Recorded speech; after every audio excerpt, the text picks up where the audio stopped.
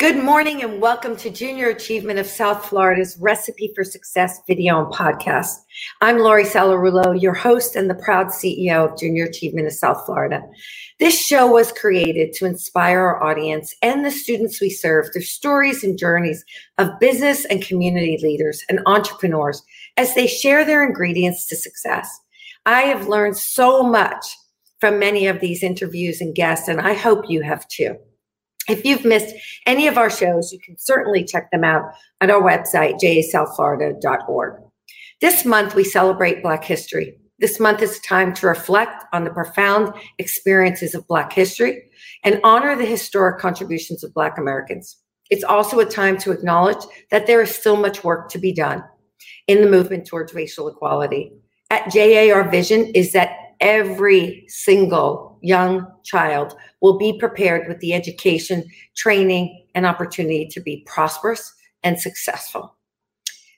So this week, I have the distinct pleasure of hosting someone I would call a friend, a colleague, a mentor, a role model.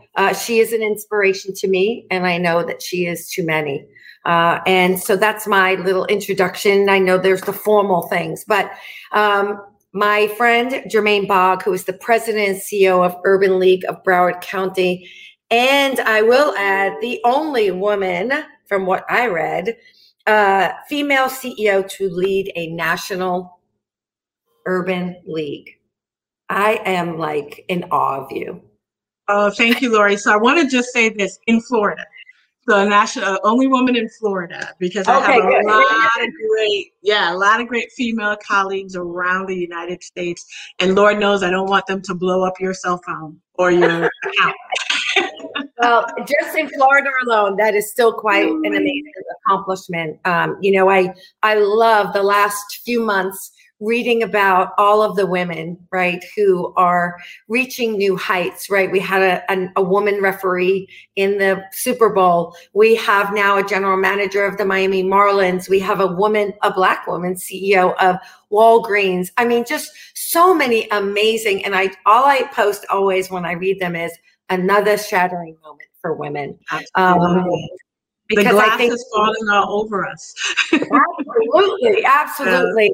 So you are a perfect example of that. So I'm so thrilled that you're joining me this morning. And I mentioned in the intro about Black History Month and your work around this, right? And racial equality is so important in the community. But I want to go back for a second.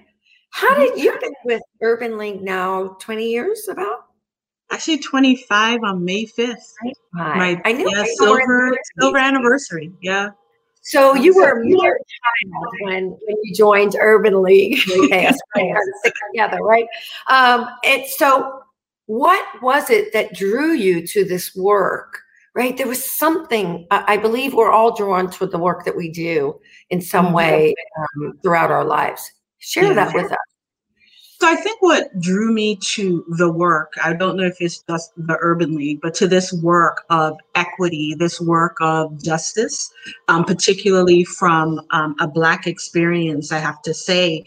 One is my own lived experience, being born and raised in St. Thomas, U.S. Virgin Islands. That's a story in and of itself. And being the last of 5 children. My parents immigrated from Tortola, British Virgin Islands to St. Thomas, U.S. Virgin Islands, for all the things that others immigrate for, right? For their children, for new opportunities. But I have to say the pivotal point for me was my junior year in high school. I read a book called Kafir Boy. And it's a book that gave the perspective of apartheid from a little boy's perspective. And I thought to myself that I would be an architect. I wanted to be an architect. And I would move to South Africa and rebuild all these shanty towns that were clearly, all throughout South Africa as a way to, create greater justice and fight for the Kafir boys, and girls, of the world. And I think that's what really has always been in me, this idea that change is possible, but you got to do the work. You got to get in there and you have to do the work. I love that. Yeah, I think so often, especially our young people, don't always understand that, right? I hate to call it, pay your dues kind of thing, but you have to go in and do the hard work if you want to, right, achieve great things, and whatever those great things mean for you. And so as a young person, so you came here and you decided this was the work you wanted to do. How did you pick Urban League? So the Urban League pick, I have to give my husband of also now 25 years credit for that, because I went to school in Tallahassee, my undergrad at Florida State. So I did start at University of Miami School of Architecture. And because, again, I wanted to be an architect, I was very clear about that. But I would talk a whole lot more clearly than I would draw, and probably better at talking than the drawing. So I said, note to self, this might not be the profession for you.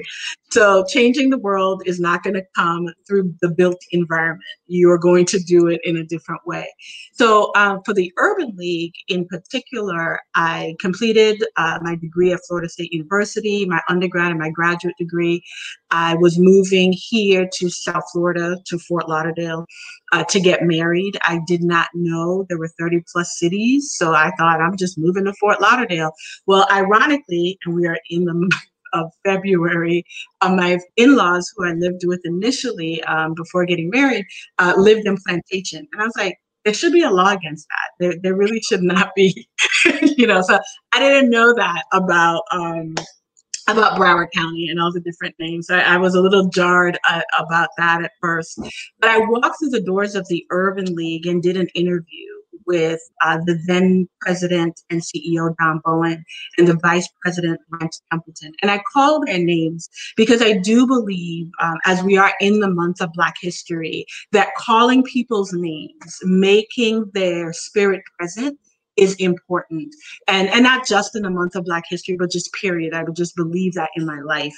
And so I interviewed. I had interviewed also at Target, because the Target out in Sawgrass was just opening also at the time. And I interviewed through the Career Center at Florida State to potentially be there. So here's where husband-to-be comes in. He's like, Target, retail, interesting, but it's not you. It's not you. The Urban League is you. And we had dated for 3 years, so he knew me. We actually met at an event of an organization that I started at Florida State called Sisters. And so he knew what got me up, got me going. He's like, Urban League is you. And it is because of him is why I chose the Urban League. It wasn't for the pay at the time. It wasn't, I was already told that, that it was not necessarily the easiest work that I would do. But between him and Blanche Templeton, that looked at me that day, and she said to me, only having met me for probably about 45 minutes to an hour, we had done a phone interview prior. She looked at me, no exaggeration, Lori, and she said, you will be the vice president one day. You will take my seat. And I thought, that's a lot. I'm going to consider the job. You don't have to butter me up here. But needless to say, in less than a year, I was in her role. Wow. I was in her role. So less than a year, you moved into this, pivotal, high-level role at this organization's well-respected, credible organization doing amazing work. What got you there, Jermaine? Right? It was more than just hard. Absolutely. I think you have to be prepared for your moment, right? So let me say it was a little bit over a year, because the official was September, and I started the Urban League in May. So May 5th of 1996 is when I walked through the doors of the Urban League. And that's how important it was. It still sticks in my head to this day. I still remember walking through the door, and I still remember my little box. And it was the weekend of Labor Day weekend in September when Don Bowen, the then president and CEO, came to my office and said, I need to talk to you. And I thought to myself, what did I do to get fired? Because it's 4:00 on a Friday, a long weekend. This is not a good combination to go talking to the CEO. Needless to say, it wasn't to be terminated, but it was for promotion. Did not expect it. And I think the things that got me to the Urban League, that even keeps me at the Urban League, really is a focus. I really have a really keen ability to block out the distractions. I think the ability to just hone in on what are we trying to solve for here. You know, we don't need to go all around the bend and back. What are we trying to solve for? And getting that done. I would also say fortitude is in my DNA. This idea that trouble doesn't last always, and you can get through. You can power through. So let's just stay on the path and not be too focused that you don't see your blind spots, because you got to have people in your life that will pull your coattail. And I give people, as you know, permission to pull my coattail. I'm just like, if I say something that offends you, if I do something, know that you have permission to call me up and say, sister girl, we need to have a little chit chat. And that's fine. I'm good with that. And I also would say my faith. I am very unapologetic about, and I'm not shy about my faith. And I want to say that when I was in Tallahassee and interviewed for the position in Fort Lauderdale, I had done a phone interview at the school board, one at the Urban League, and at Target, as I shared with you. And nothing had really come to fruition yet. So, I'm moving here, I'm getting married. I'm thinking, I need a job. Because what if this marriage thing don't work out, Lori? I need to make sure I can take care of myself, right? That's all the independent woman thing. Big job, but marriage? Ooh, that's scary. Right. So I'm thinking, I need to make sure I got a job, I have it together, just in case this doesn't quite work out. Thankfully, so far it has. But point being that I was sitting in my my apartment in Tallahassee, and I distinctly remember this. And I was like praying. I was like, God, show me this job. I want to have a job. I really want to make sure, that I'm okay. And as plain as I'm talking to you, what came to me was, your job is already waiting for you in Fort Lauderdale. It's already there. Stop worrying. It's already waiting for you. The next day, so I drove in with my U-Haul, my little Ford Escort, black Ford Escort, stick shift, drove into Fort Lauderdale. And this was when you had to call back, to your voicemail to actually get your messages, right? I called back to the photo, and there was a call there saying that the Urban League wanted to meet me that next day. Blanche Templeton was to later tell me she had already decided to hire me. She just wanted to meet me. So my job was already waiting for me in Fort Lauderdale. So I would say definitely faith, focus, and fortitude has probably been a part of my mainstay. I love it. I love the F words. Well, not that other F word. I have my list of ingredients has a lot of C words, so I always laugh and say, no, not that C word, right? So, but because people's minds go crazy. So, over the 25 years that you mentioned, you've built this amazing organization, obviously not on your own, because you and I talk about this all the time, right? There's our tribe, our crew, our posse, right? Got to have them, our team. There's partners. We were talking about that just a few minutes ago. Collaborations, right? Partnerships. Talk a little bit about that, right? And how important that is. And has been for you as well as the organization. Yeah. I mean, at the end of the day, right, a leader is only a leader because people choose you to be so, right? There's somebody following you. There's somebody at some level willing to listen and be influenced by your words, your thoughts, or your deeds. And for me, the people factor is paramount. If there's nothing else that people remember about me at the Urban League, I want them to know that I want them to feel, to leave anytime that they're in my presence, that they were better for being in my presence, and I the same. I I realized that, I joke with board members and staff, and I said at board meetings, I go in being the president and CEO of the Urban League at a board meeting. And these days, I guess you don't even have to go into a board meeting. But you can leave not being the president and CEO of the Urban League, right? So I take it seriously, but I also understand that everything in life is for a season. So for the people that are around me, for the team members that have chosen to be a part of the Urban League team, whether it's from a volunteer perspective or paid staff or vendors or partners, I want to be always in authentic relationship with them. And that authenticity is really important to me. I want, Lori, when you chat with me here and we chat offline, that it's the same Jermaine that you're seeing. If you saw me in the grocery store, I'm not going to duck and run because I see you, it's like we can still have the same kind of conversation. That's what I want to be, because at the end of the day, titles come, titles go, but whoever you are at the core is what people remember, and I want them to know that I care about them and I want to be in authentic relationship with them. An authentic relationship for me is not always kumbaya. The authentic relationship is when times are great, we celebrate. When times are harsh, we support one another, and then everything else in between.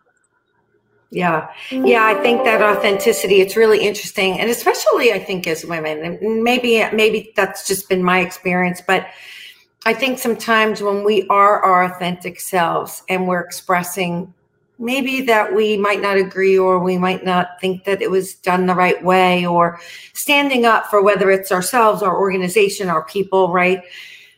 It's not always, well received, especially coming from a woman.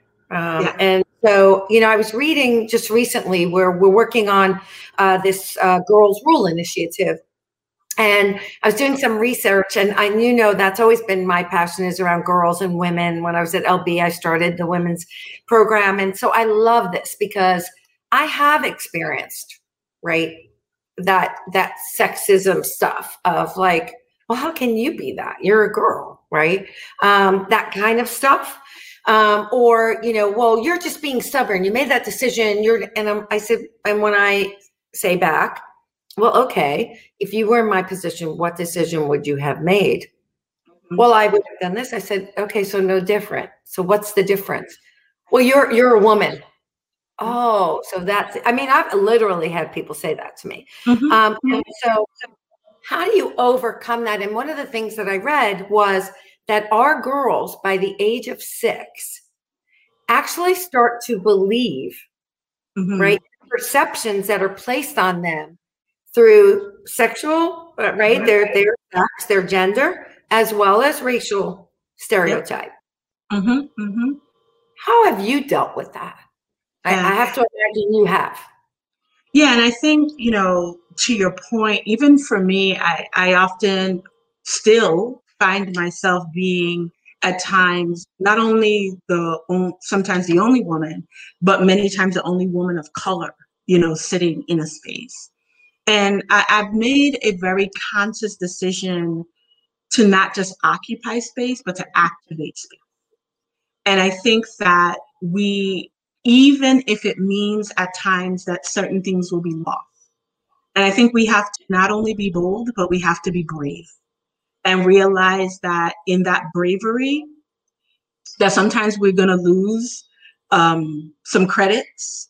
Sometimes we might lose, and when I say credit, maybe credit may not be given to you. We might lose allies or people we thought were friends. But for me, it is about I have a daughter. She's 13 years old. And my role for her and for other women and for other girls is to be an inspiration, to be like, you can sit and not just occupy this space, but to activate the space. If you're going to be the woman on the wall, be the woman on the wall. And make sure that you are doing everything you can do to protect your section of the wall. And that's not always popular, but I think we do it with just a sense of grace and pizzazz. But Others just can't. I mean, look at us. We're really cute on this thing here, Lori. Look at us. That's why I brought you on here. I only want people that are cute. You know? I think you're right. And it's interesting. I'm reading a really good book right now called Unapologetically Ambitious. And, as I get older and more experienced, I don't want to use the old word, I do feel unapologetic. I feel unapologetic for being ambitious, for being passionate, and someone recently said to me, "You are relentless." And Jermaine, it was like a knife. And I thought, oh my gosh, maybe I'm too much. Maybe I'm right. Maybe I'm too strong and then I thought about it and I said, no, I'm not going to apologize for being relentless in the pursuit of my passion, which is to help young people be all they can be. I know that sounds cliche, but you know what I mean. But that's the key, right? When you said that word, my mind automatically went to, for what purpose are you being relentless, right? If I'm being relentless for simply to add another dollar to my account, that's going to go about its business, or your children going to spend it when you're 6 feet under, type of a thing. But if you're being relentless, if you're being tenacious, if you're being ambitious about something that is truly life-changing and transformational, and there's nothing more, in my opinion, more transformational than what we do on behalf of children. What we do on behalf of children and what we do on behalf of our elders, two extremes that eventually we all started here, and hopefully we all get there to be an elder when things cannot, when you may not be able to control as much as you did in your middle years. Let's be relentless around that. Let's act up, for that. Let's blow up some tables for that, and make it happen. You to just blow it up. And I agree. You and I have these conversations, right? That if you want the same results, do the same thing. But I was just reading an article yesterday in Bridgespan about, are nonprofits truly ready to innovate, right? Because we can't do the same old. We're not living in the same old world, right? So we have to be bold. And I think that's what I love about you. One of the things I always ask our guests at the end is, what is your main ingredient to success? And, with Girls Rule, it's what's your superpower. So what's your superpower? What's your main ingredient to success? I know it's hard to pick one. Wow. I would say the main, other than what I just shared before, the faith, focus, fortitude, let's add a little bit of fun in there too, right? And of course, our family. Whoops, I got to get rid of this call here. Okay, sorry about that. Oh, wait, I lost you. Okay, sorry about that. I would say the main ingredient for my success has definitely been surrounding myself with people who challenge me to be better. When I talk with you and when we chat, I often leave those conversations like, Lori got it going on. Girl, you got to step your game up, right? And I think that's good because we need, iron sharpens iron, right? We don't lose in the game of inches, right? They talk about football in the game of inches. It's every inch, every millimeter, every centimeter, every inch. We got to keep pushing. And I think if you're not surrounding yourself with people who help push you forward, your inner circle, if you are the sharpest knife in your drawer, you need to jump out of that drawer. Yeah. You need to get into another drawer. So you got to have women, men, children, elders around you that will show you your blind spots, that will pray for you on behalf of you, and will actually challenge you to be the better self, that you can be. I often say to people, so my parents have been married for 63 years. I've been married now for 25. My in-laws have been married for 51. I don't talk to women who have been married for 2 years about how to get to 50 years. I talk to women who've been married for 50 years plus to figure out how I get there. And hopefully I stand in the gap for those who just got started to be like, you can get here too, if that's something that you want. Yeah, and I think you mentioned all those different people that you surround yourself with, and wow, think about all the perceptions, right? And the information that they bring you in different ways, right? What someone who's on the elderly spectrum has experienced, right? And then someone on the younger perspective has experienced, a man, a woman. I love getting all those perspectives into one. So I love that. And that's why I love you, because we are just so in sync. We're so in sync. Lori, I would tell you, you're definitely a sister from another mother. Absolutely. Absolutely. So I am going to read your amazing recipe for success that we pulled out of them. Okay. So I usually have a whiteboard when I'm in the kitchen at J World, but you're in my kitchen today, so it's on my pad. So here's the things that I pulled out, your ingredients. First of all, you wanted to be an architect, but then you followed your heart, and that's okay to change, right? Your mind about where you're going, what you want to be. So important for our young people. So that's why I love when I hear that. Change is possible. Do the hard work. Understand your strengths. You talked about, you knew that drawing might not be your strength, but maybe it was speaking. Remembering the people who came before you. You talked about the people who came before at Urban League. Having a partner who tells you like it is and who knows you so well, right? And can share. Sometimes we look and we don't always see what someone who loves us and knows us sees. Be prepared for the opportunities. You talked about being prepared. Focus, fortitude, faith, and fun. All those F's you mentioned. Stay the path. Have people who pull you, right? Pull on your coattails and say, hey, you're getting off track here, or you're getting too big for your britches. Mm-hmm. People focusing on people and making them better, right? Leaving your mark on them as well as them leaving their mark on you. Appreciate what's going on today, because as you said, sometimes it's just for a season. Authenticity, celebrating the successes, be an inspiration to others. I love this one. Don't occupy space, activate space. Be bold, be brave. And then your main ingredient to surround yourself with people who challenge you to be better. Jermaine, it is no wonder, my friend, that you are an amazing woman, mother, leader, example that you set, not only for young people, but for me, for your friends.